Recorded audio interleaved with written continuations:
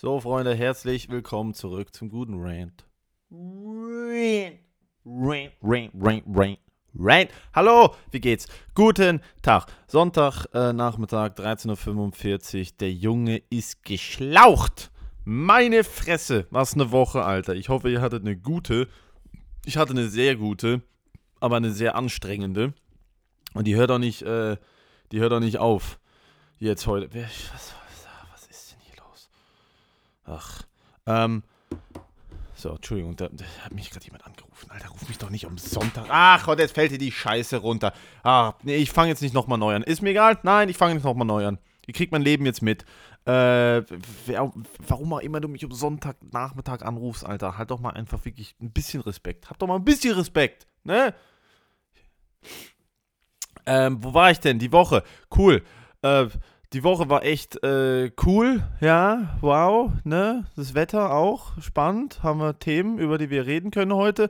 Vielen Dank an alle, die zu Stand-Up Raw gekommen sind. Mittwoch war die letzte Show, Stand-Up Raw, roher Stand-Up, war die letzte Show und war eine ziemlich geile Show, muss ich sagen, war super relaxed, außer der eine junge Mann, der aufstehen musste und rausgehen musste, weil er irgendwie eine Panikattacke hatte. Das war ein bisschen unangenehm. Kommen wir gleich noch dazu. Aber an sich die Show mega geil. Ist jetzt halt vorbei. Stand-Up Raw gibt's nicht mehr.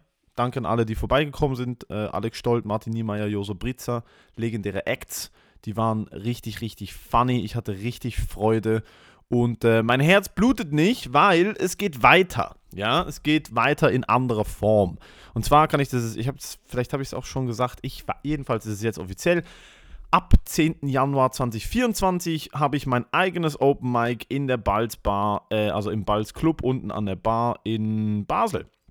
Was ziemlich cool ist, weil das ist dann mehr Comedy, regelmäßiger Comedy, also jede Woche, ne? Man kann da immer einfach vorbeischneien. Gratis Eintritt, am Schluss gibt es eine Spendenrunde, sage ich aber jetzt schon kilometerweit im Voraus. Die Spendenrunde ist wirklich für die Leute, die Spaß hatten an der Show. Ich werde nie dieser Typ sein, der Leuten ein schlechtes Gewissen macht und dann sagt, hey, gratis Comedy-Show, aber jetzt kostet es was hinterher. Ich hasse Leute, die das machen, ich finde es unverschämt. Ich finde, wenn man aus freien Stücken findet, ja, unterstütze ich gerne, dann stehe ich da mit dem Hut oder mit so einem Twin-Code oder was weiß ich. Und dann kann man da einen Fünfer dran geben, dass ich Werbung schalten kann, dass mehr Leute kommen und die Comedians eine Bühne haben. Das ist das Einzige, warum ich das machen möchte. Ich möchte mir selber eine Bühne geben, um auszuprobieren, mein Hosting zu verbessern, ein bisschen mit den Leuten reden. Also es soll echt einfach eine Show sein, an der Leute, die Comedy gern haben, den Prozess beobachten können und an der Leute, die Comedy gern machen, ihren Prozess verfeinern können. Ja? Das ist eigentlich das Ziel. Da können euch auch durchaus Leute irgendwie, keine Ahnung, zum ersten Mal auftreten. Für das ist ja ein Open Mic da. Was ich nicht möchte, ist, dass es eine komische Show wird. Also was ich nicht möchte, ist, dass es irgendwie, keine Ahnung, dann also es ist keine offene Bühne. Da kann niemand mit Gitarre oder Kostüm kommen oder irgendwie Handrednerpuppen oder, wobei, ne, so ein Bauchredner mit Puppe. Sag ich nie nein. Ja, sag ich nie nein, ist immer ein Spektakel, auch schon gesehen. Sehr lustig. Ist nicht Stand-Up-Comedy, sehr lustig, trotzdem. Jedenfalls, das ab 10. Januar, schreibt euch in den Kalender, für die in der Region sind, das ist dann jede Woche. Würde mich echt freuen, würden wir da so eine kleine Community hinkriegen, die sich da immer mittwochs trifft und zusammen Comedy erlebt, kreiert, erschafft, macht, fickt und, keine Ahnung, gefickt wird. So, wie auch immer man sowas dann bewirbt und lanciert. Vorhin schon angetönt, an der Show ist mir mir ist nichts passiert, dem anderen ist was passiert. Zweite Reihe saß ein junger Mann und ich glaube, die Show lief 3 Minuten an. Ich habe wie so erste Gruppe Crowdwork, rede ich so mit den Leuten, finde so raus, wer sitzt denn da vor mir. Rede mit einem Pärchen, glaube ich, auch Legende, Alter, zweites Date und die setzen sich bei mir direkt vor die Bühne. Boah! Alter, habe ich direkt einen Halbharten bekommen. Zweites Date, lernen sich auf Bumble kennen. Erstes Date Weihnachtsmarkt, zweites Date Comedy Show. An alle Leute, die hier auf dem Datingmarkt unterwegs sind. Kleines Piece of Advice von eurem Friendly Neighborhood Comedian. Wenn ihr Wenn ihr, also erstmal, ich verstehe die Date-Idee Comedy-Show, ich verstehe die Date-Idee Kino, ich verstehe die Date-Idee zusammen an eine, alter, Buchlesung, was auch immer. Die Date-Idee, wir gehen zu zweit irgendwo hin, wo wir beide in die gleiche Richtung gucken müssen und 90 Minuten die Fresse halten, während man noch in der Dating-Kennenlernphase ist.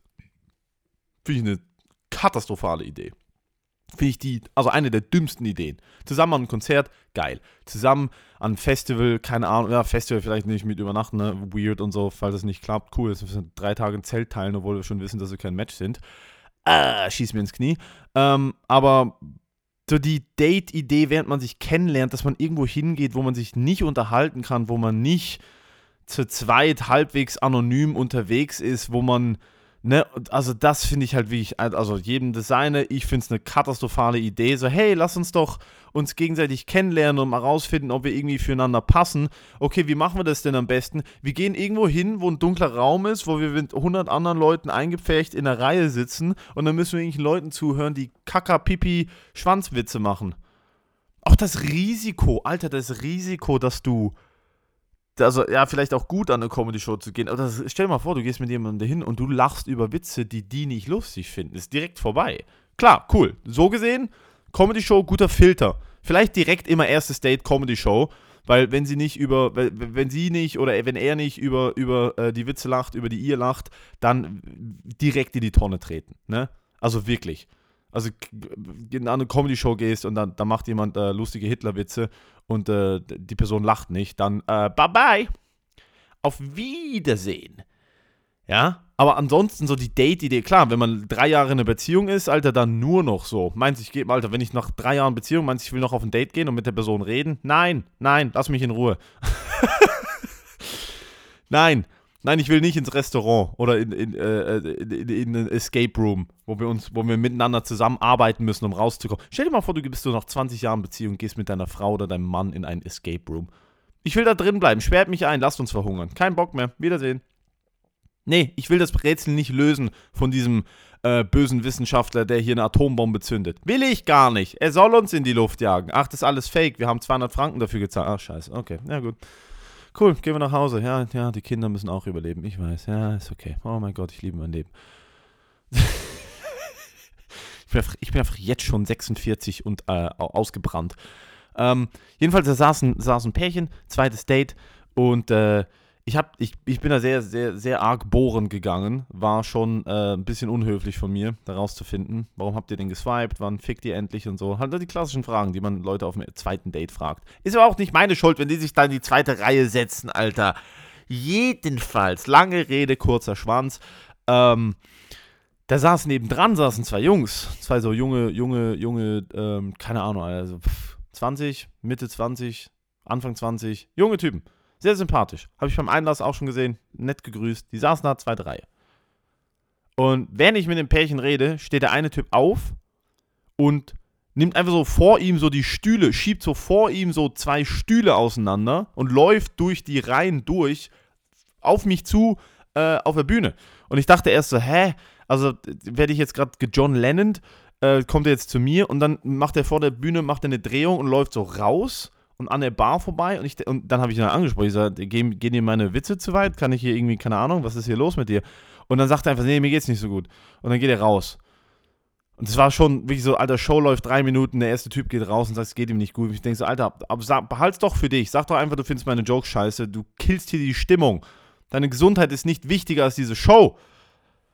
Spaß. Nein, habe ich ihm dann natürlich gesagt, hey, einfach, ne, falls du was brauchst, es hilft dir niemand und einen Refund gibt's auch nicht. Gute Besserung, Spaß. Ich habe mich dann nachher um ihn gekümmert. Der Junge hatte eine Panikattacke, habe ich dann rausgefunden. Ihm war alles zu viel und zu eng und habe ich ihm gesagt, stell dich doch hinten hin. Dann fühlt es sich jetzt nicht so eng an. Kannst auch in den Backstage und dir da ein Stück Pizza von Alex Stolz Pizza klauen. Hat dann alles gut geklappt. Er konnte, glaube ich, die Show tatsächlich zu Ende gucken, einfach von weit hinten im Stehen neben dem Ausgang. Was ja eigentlich finde ich, ein guter Kompromiss ist.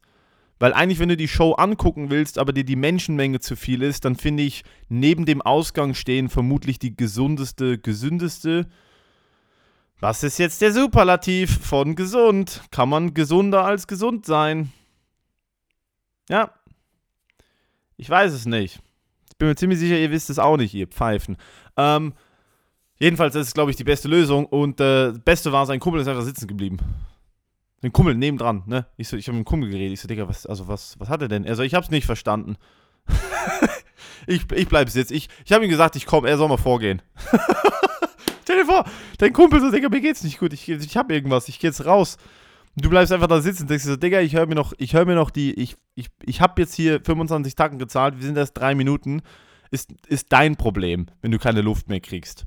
Verpiss dich. Ich guck mir jetzt hier noch ein bisschen von der Show an. Der redet gerade mit dem Pärchen, was da irgendwie auf dem zweiten Date ist. Ich will wissen, wenn die jetzt sich trennen, dann slide ich da rein. Ja, die sieht gut aus, die junge Dame. So, das war der Vibe. Der blieb auch sitzen, tatsächlich, bis zur Pause. Der hat sich ein Fick um seinen Kumpel gekümmert. Wahre Freundschaft, wirklich, wahre Freundschaft. Kann ich respektieren, finde ich sehr based, würden jetzt die jungen Leute sagen. Einfach so, er hat entschieden, die Jokes sind wichtiger als die Gesundheit seines Freundes. Und ich finde, da kann man auch, wenn man hinter der Entscheidung steht, dann kann man da auch nicht viel argumentieren. Ne? Ist halt so. Hier, mach halt deine Schnappatmung da hinten, du Opfer. Aber schon krass. Also ich hatte zweimal in meinem Leben eine Panikattacke. Ist schon ein sehr unangenehmes Gefühl. Ist ein sehr, sehr stressiges, unangenehmes, extrem unkontrolliert. Ich hatte mal eine Panikattacke in der Tram. Und ich war auf dem Weg zu einer Comedy-Show.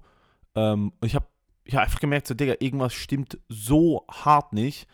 Oh, da kriege ich direkt wieder ein beklemmtes Gefühl, wenn ich an diese Situation denke. Ich wollte zum Bahnhof fahren und ich habe auf dem Weg zum Bahnhof gemerkt, so, ich bin sehr gut im Unterdrücken, was mein Körper mir für Signale sendet. Ich glaube, darum bin ich auch die ganze Zeit krank und irgendwie, keine Ahnung, vielleicht ein bisschen unterschlafen, übertrainiert, wie auch immer man das under-recovered. Ich bin sehr gut im einfach Kopf ausmachen und durchziehen. Also sehr gut, natürlich. Ich bin kein fucking Navy Seal oder so, aber ich habe Mühe damit, Entscheidungen zu treffen und sitze dann teilweise eine Dreiviertelstunde auf dem Bett und denke mir so, mache ich das und dann mache ich keins von beiden. Das ist schon auch nicht so geil. Aber wenn es darum geht, irgendwie so ein bisschen, ne, die Signale von meinem Körper so, hey, du solltest vielleicht heute schlafen. Und dann nicht so, nee, wir machen heute 2 Shows und fahren 3 Stunden mit dem Zug und gehen zu spät ins Bett. Das kann ich sehr gut. Das kann ich sehr gut ignorieren. Und dementsprechend kann ich auch sehr gut ignorieren, wenn ich irgendwie ein Stressgefühl habe, denke ich mir so, ja, ist halt normal.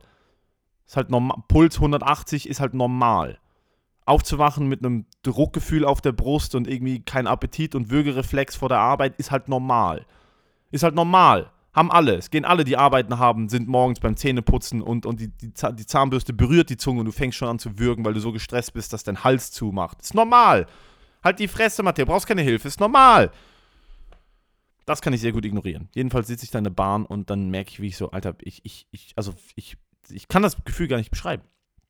Es ist sehr schwierig zu beschreiben. Ich habe einfach gemerkt, so, wenn ich jetzt nicht aus dieser Bahn aussteige, dann fange ich ziemlich sicher unkontrolliert an zu schreiheulen. Und das möchte ich den 2 alten Frauen vor mir nicht antun, die sich da gerade wunderbar über, was weiß ich was, über was unterhalten sich alle Frauen, keine Ahnung, über ihr Porzellangeschirr unterhalten. Dann bin ich ausgestiegen aus der Bahn, es hat gar nicht geholfen, also es hat so ganz minim geholfen, dass ich wenigstens nicht mehr in der Blechbüchse war und habe da einfach gemerkt, so, Digga, ich kann gerade gar nichts mehr. Und dann bin ich zu meinen Eltern und habe die Comedy-Show abgesagt, also Comedy-Show, das war ein Open Mic, ich habe mich beim Open Mic abgemeldet, bin zu meinen Eltern gefahren und habe mit meinem Papa im Garten gelabert und naja, das hat die Situation dann so mäßig besser gemacht. Ich glaube, mein Papa hat mir als erstes ein Bier angeboten. Das war so die Flughöhe von der therapeutischen Intervention. Und ein andermal, wo hatte ich nochmal eine Panikattacke? Weiß ich nicht. Das ist, glaube ich, länger her. Wo ich aber auch massiv überfordert war ich glaube, ich hatte Prüfungen und habe irgendwann so 3 Wochen, ich hatte 6 Prüfungen an der Uni, so eine Jahresprüfung, genau, nicht mal Semester, das war so ein Jahreskurs, 6 Vorlesungen. Ich hatte, glaube ich, 9 Vorlesungen, 3 waren Semesterprüfungen, also Semesterprüfung geht ja eigentlich so, ne? Je nachdem, wie kompliziert das Fach ist, aber ich finde, so Semesterstoff kriegt man noch hin, vor allem, wenn man wenn man in die Vorlesung gegangen ist, sage ich mal so zu 70%, dann kriegt man Semesterstoff hin. Man weiß, worum es bei dem Fach geht, man weiß, was die wichtigen Punkte sind. Man kann auch irgendwie so die Professorin oder den Professor lesen, so im Sinne von, ja, ich nehme mal an, das ist der Person sehr wichtig, darum wird es drankommen, ne, nehme ich mal an. Jahresprüfungen sind halt schon eine, Alter, was für eine Schelle eine Jahresprüfung ist an der Uni. Aber wirklich, vor allem, Jahresprüfungen sind meistens so erstes Jahr. Im ersten Jahr hast du Jahresprüfung und so, wo halt wirklich so die Baseline vom Stoff abgefragt wird. Und ich habe halt wirklich so arrogant, wie ich war, gedacht, ich mache das wie in der Schule. Gehe da halt so zu 50% an die Uni, zu 50%, keine Ahnung, Alter, spiele ich World of Warcraft und hobel mir ein und sauf an einem Dienstag. Wie man das halt einfach als Student halt wirklich so komplett verantwortungslos macht. Einfach so Dienstagabend, ja, okay, gut, wir haben nichts Besseres zu tun. Hier sind 8 Büchsen Bier, da ist eine Playstation. Lassen wir unser Leben verschwenden. Bereue ich zwar null, aber jedenfalls habe ich, glaube ich, 3 oder 4 Wochen vor den 6 Jahresprüfungen, ich habe das immer so gekonnt, wie vorhin schon angemerkt, gekonnt ignoriert und unterdrückt. Also nicht ignoriert, sondern einfach unterdrückt. Dann war, glaube ich, irgendwie unter der Woche, Alter, und ich habe mir damals, es war richtig ehrenlos, ich habe mir damals, glaube ich, an einem Wochentag, habe ich beim Kumpel so ein altes Baggy mit so ein bisschen MDMA-Kristallen drin gefunden. Und also ich meine, so krass war damals mein Verdrängungsverhalten. Ich habe mir dann, glaube ich, am Dienstagabend einfach ein bisschen MDMA in einen Kaffee geballert. Ich meine echt, Alter, was für ein Leben. Und dann war ich Dienstagabend einfach ich habe MDMA mit Zucker in einen Espresso reingeballert und habe mir das einfach irgendwie grundlos reingescheppert und war irgendwie 7 Stunden aber voll am Ballern. Bin irgendwie so rumgelaufen in meiner Nachbarschaft und habe so mit Leuten gelabert. Also wie ich meine, ehrenloser geht's nicht. Wie ich also ganz unten angekommen da. Und dann bin ich am nächsten Tag aufgewacht und also nachdem man ja so Drogen zum Glück, also ich mache das seit Jahren nicht mehr, aber immer wenn ich war sehr sensibel darauf, immer wenn man so diese Pusher-Drogen nimmt, das ist ja wie Alkohol mal 100 im Sinne von, wenn du Freitagabend saufen gehst, dann hast du da doppelten Spaß, dafür hast du Samstag -1 Spaß. Das ist immer so meine Rechnung. Du hast dann eine gute Zeit auf Kredit. Du hast eine gute Zeit auf Pump und das kommt dann irgendwann und beißt dich. Und bei so MDMA, Ecstasy, bei solchen Sachen, jedenfalls bei mir ist es immer so gewesen, hast du eine gute Zeit auf Pump für eine Woche lang. Also ich hatte danach tagelange Leben war grau, Alter, ein Jammertal, keine Freude, wirklich so komplett depressiv. Ich habe es zum Glück auch nur irgendwie, Alter, keine Ahnung, so 6, 7 Mal genommen. Und es war jedes Mal was viel zu viel und dann noch hintendran einfach Katastrophe, Downer. Jedenfalls war ich dann irgendwie Mittwochmittags, natürlich wieder alles verpennt, keine Vorlesung. Und dann hat mich wirklich so hat mich so hart gehittet, dass ich jetzt gecheckt habe, so Digga, in 4 Wochen musst du 6-mal ein Jahr Unistoff auf ein Blatt Papier bringen. Und das Schlimme war, du musst in Psychologie, war das glaube ich, es war nicht Jura, es war glaube ich Psychologie, du musst alle 6 Jahresprüfungen bestehen, damit du ins nächste Semester kommst. Du kannst die Prüfung ein einziges Mal wiederholen. Wenn du die Wiederholungsprüfung verkackst, bist du raus. Für immer. Du bist raus. Du bist 100% von Psychologie ausgeschlossen, schweizweit. Und mir war sehr wohl bewusst, dass ich mit 4 Wochen Vorbereitung, 6 Jahresprüfungen ziemlich sicher, also da sieht man ja vom Schiff aus, dass da mindestens so 1 oder 2, die werden es wohl nicht schaffen. Ne? Bei mir war natürlich Statistik Kandidat Nummer 1, wo wirklich klar war, so Digga, also ich habe auch nicht aufgepasst, ich habe einfach Statistik ignoriert. Und dann lag ich da und bin aufgestanden und hatte halt wirklich so dieses, die Welt kollabiert auf dich Gefühl. Und dachte mir dann auch so, ne? Zum Glück habe ich gestern Abend so übertrieben gute Laune gehabt. Wow, war es das wert. Oh mein Gott, zum Glück habe ich in der Dönerbude irgendwelchen wildfremden Leuten eine Packung Zigaretten geschenkt, weil ich so drauf war. Da kann man nur lachen, das ist so traurig. Da kann man nur lachen. Da kann man echt nur lachen, Alter. Was ich für ein Idiot war damals. Ich war ja nicht mal ein cooles Partykind.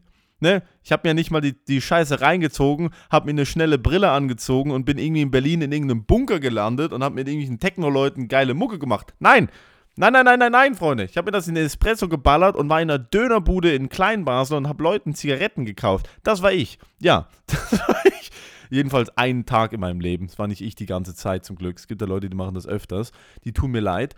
Und dann saß ich da an meinem Küchentisch, weiß ich noch, und hab wirklich einfach mir wirklich einfach so gedacht, so Digga, ich werde nichts davon schaffen. Ich bin ein kompletter Versager. Ich gehe einfach auf den Bau und ich gebe mein Leben auf. Und ich habe dann tatsächlich 5 von 6 Prüfungen bestanden. Wie auch immer ich das geschafft habe. Und natürlich, Statistik war eine 0. Statistik war so, Alter, ich hatte Statistik, glaube ich, 10% der Prüfung richtig. Und dann habe ich ein Jahr lang Statistik nachgeholt. Das war die geilste Uni-Zeit. Ich hatte ein Jahr lang nur ein Fach, weil ich durfte nichts anderes belegen. Ich hatte ein Jahr lang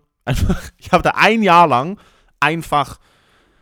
Beste Zeit. Ich habe einfach ein Jahr lang gegönnt. Also ich war einfach an der Uni, aber nur für ein Fach. Ich bin einfach montags in die Statistikvorlesung gegangen und dann hatte ich Dienstag bis Sonntag frei. Das war sehr entspannt. Habe ich dann auch keine Drogen mehr genommen, weil ich wusste so, okay, gut, also jetzt muss ich wirklich sonst... Und das Beste war, ne, dann bestehe ich die Prüfung, mache Psychologie weiter, breche dann trotzdem ab. Dieses Jahr habe ich abgebrochen. Zum zweiten Mal ein Studium abgebrochen. Der Junge hat sein Leben im Griff. Zum zweiten Mal, ich hätte dann nicht mal mehr so viel machen müssen. Ich hätte eine Arbeit schreiben müssen und ein Praktikum machen müssen. Aber ich hatte so keinen Bock. Weil ich wusste, ich will das nicht. Ich weiß nicht, ob das Leute kennen. Aber man muss da, also klar, ich rede jetzt hier aus einer sehr privilegierten Position raus. Ich habe einen Job beim Fernsehen bekommen. Ich krieg keine Ahnung, so einmal, zweimal im Jahr einen gut bezahlten Auftritt irgendwo in Deutschland beim Fernsehen oder so. Also ich kann bei weitem nicht von Comedy leben. Ich würde sagen, der größte Teil meiner Auftritte ist unbezahlt, einfach um meine Comedy zu entwickeln. Aber ich habe einen guten Job beim Fernsehen bekommen. Von dem her privilegierte Position von mir, das zu sagen. Aber ich habe im Nachhinein dann gecheckt, so wie unnötig und energieraubend und vor allem auch fokusraubend das ist, dass ich diese Alibi-Übung Studium einfach weitergemacht habe. Einfach weil ich mir eingeredet habe, dass ich sonst nichts, ich habe meinen Selbstwert damit verbunden, irgendwie zu sagen, so ey, ich muss irgendwie Student sein, ich muss irgendwie einen Abschluss haben, ich muss irgendwie ich habe mich immer in dieser, wie nennt man das, in dieser Gesellschaftsschicht gesehen von Leuten, die halt irgendwie, keine Ahnung, Akademiker sind, obwohl ich keinen Plan habe, was ich damit anfangen wollte. Mir war von Anfang an klar, ich möchte auch nicht irgend sowas arbeiten und trotzdem irgendwie habe ich mich gezwungen, das zu machen mit sehr wenig Freude, mit sehr wenig Motivation und das hat auch tatsächlich dann, also muss man ehrlich sagen, das hat auch tatsächlich sehr viel anderes bei mir unterdrückt, weil ich natürlich einen Großteil meiner Existenz mit etwas verbracht habe, was ich nicht machen wollte. So einfach, so simpel das klingt in der Theorie, in der Erklärung. Ich glaube, ganz viele Leute sind in genau in dieser Schleife gefangen von fuck, ich mach was ich eigentlich nicht machen möchte, aber ich mach's weiter, weil irgendwie ich muss die Rechnung zahlen oder ich weiß nicht, was ich sonst machen soll oder ich habe Angst, dass wenn ich damit aufhöre, dass ich gar nichts mehr bin oder dass ich nichts Neues finde oder dass ich in dem, was ich eigentlich gerne machen wollen würde, schlecht bin. Und darum traue ich mich nicht, das zu machen. Darum mache ich lieber etwas, was mir keinen Spaß macht, was ich aber gut kann, weil es mich eigentlich unterfordert. Weil ich Angst davor habe, das zu tun, was ich eigentlich tun möchte, weil ich Angst habe, auf die Schnauze zu fallen. Das kann ja nicht der richtige Ansatz sein, habe ich irgendwie das Gefühl. Nicht, dass ich einen Plan habe, wie das Ganze funktioniert. Ich habe gar keinen Plan. Also das ist hier gar kein Live-Advice. Aber ich habe das Anfang dieses Jahres gemerkt, wie viel besser es mir geht, seit ich einfach, also beim Fernsehen arbeite ist auch nicht mein Traumjob.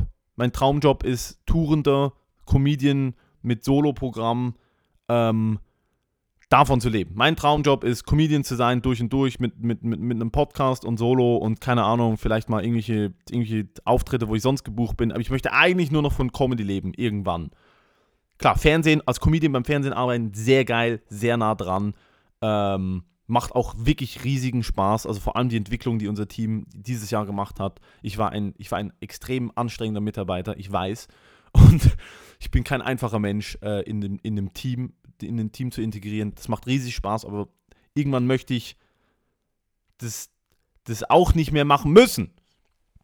Von dem her, aber es geht mir schon so viel besser, weil ich nicht mehr an eine Uni gehen muss und irgendwie wie heißt das noch? Ich weiß nicht mal mehr, was ich studiert habe. Wie heißt der Scheiß nochmal hier, wo mit Hirn und so diese komischen Synapsen-Dinger und der Saft im Hirn, der zu einem elektronischen Impuls wird und dann wieder zum Saft? Oh, ja, ich glaube, molekulare Psychologie hieß das sogar, ne? Was so passiert in deinem synaptischen Spalt und welcher Neurotransmitter zu einem elektrisch-chemischen Signal wird und warum bei manchen psychischen Krankheiten es einfach damit zusammenhängt, dass dein Hirn nicht mehr ganz funktioniert und du deshalb irgendwie motivationslos bist oder Dinge nicht mehr weißt. So die Scheiße halt. So die Scheiße, die irgendwie smarten Leute wissen, nicht ich. Ich wäre doch kein guter Forscher oder Psychologe geworden. Jedenfalls, ich weiß auch nicht, was die Quintessenz dieses Gelabers hier ist. Ich glaube, Quintessenz ist, tut, was ihr gerne machen möchtet. Hört nicht auf mich. Das ist die Quintessenz. Hört nicht auf mich. Ja, lest ein Buch. Geht in die Kirche. Geht nicht in die Kirche. Geht in die Moschee. Geht nicht in die Moschee. Geht ans Burning Man und ballert euch LSD und redet mit Göttern und Feen und Elfen. Keine Ahnung. Macht ohne Scheiß. Hört auf euer Bauchgefühl. Ich glaube, das ist das Einfachste. Hört aufs Bauchgefühl. Außer das Bauchgefühl sagt euch, esst 10 Donuts. Macht das nicht. Esst einen. Außer das Bauchgefühl sagt euch, hey, Job hinschmeißen, Fahrrad kaufen, nach China fahren. Ich kannte einen Typ, der hat das gemacht. Spoiler Alert, er ist nicht bis nach China gekommen. Nicht mal im Ansatz. Der hat in der Küche gearbeitet und war Koch und dachte sich dann so, mein neues Lebensprojekt ist, ich baue mir jetzt erstmal mein eigenes Fahrrad. Das schon alleine, Legende. Finde ich aber cool, hat er hingekriegt. Und dann hat er gesagt, ich fahre jetzt mit diesem Fahrrad nach China.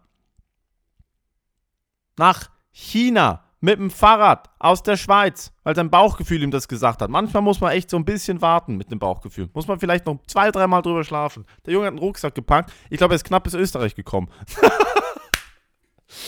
So. Das war's für die Woche, Freunde. Vielen, vielen Dank fürs Zuhören. Gebt gerne eine Bewertung auf Spotify. Danke auch an die Leute, die an den Shows da waren, die mich gegrüßt haben. Immer, ich feiere das immer, wenn ich merke, dass Leute die Kacke hier echt hören. Das macht mir große Freude. Grüße gehen raus, seid nett zueinander. Ich küsse eure Nacken, Stirnen und euer Kinn. Bis nächste Woche. Mua.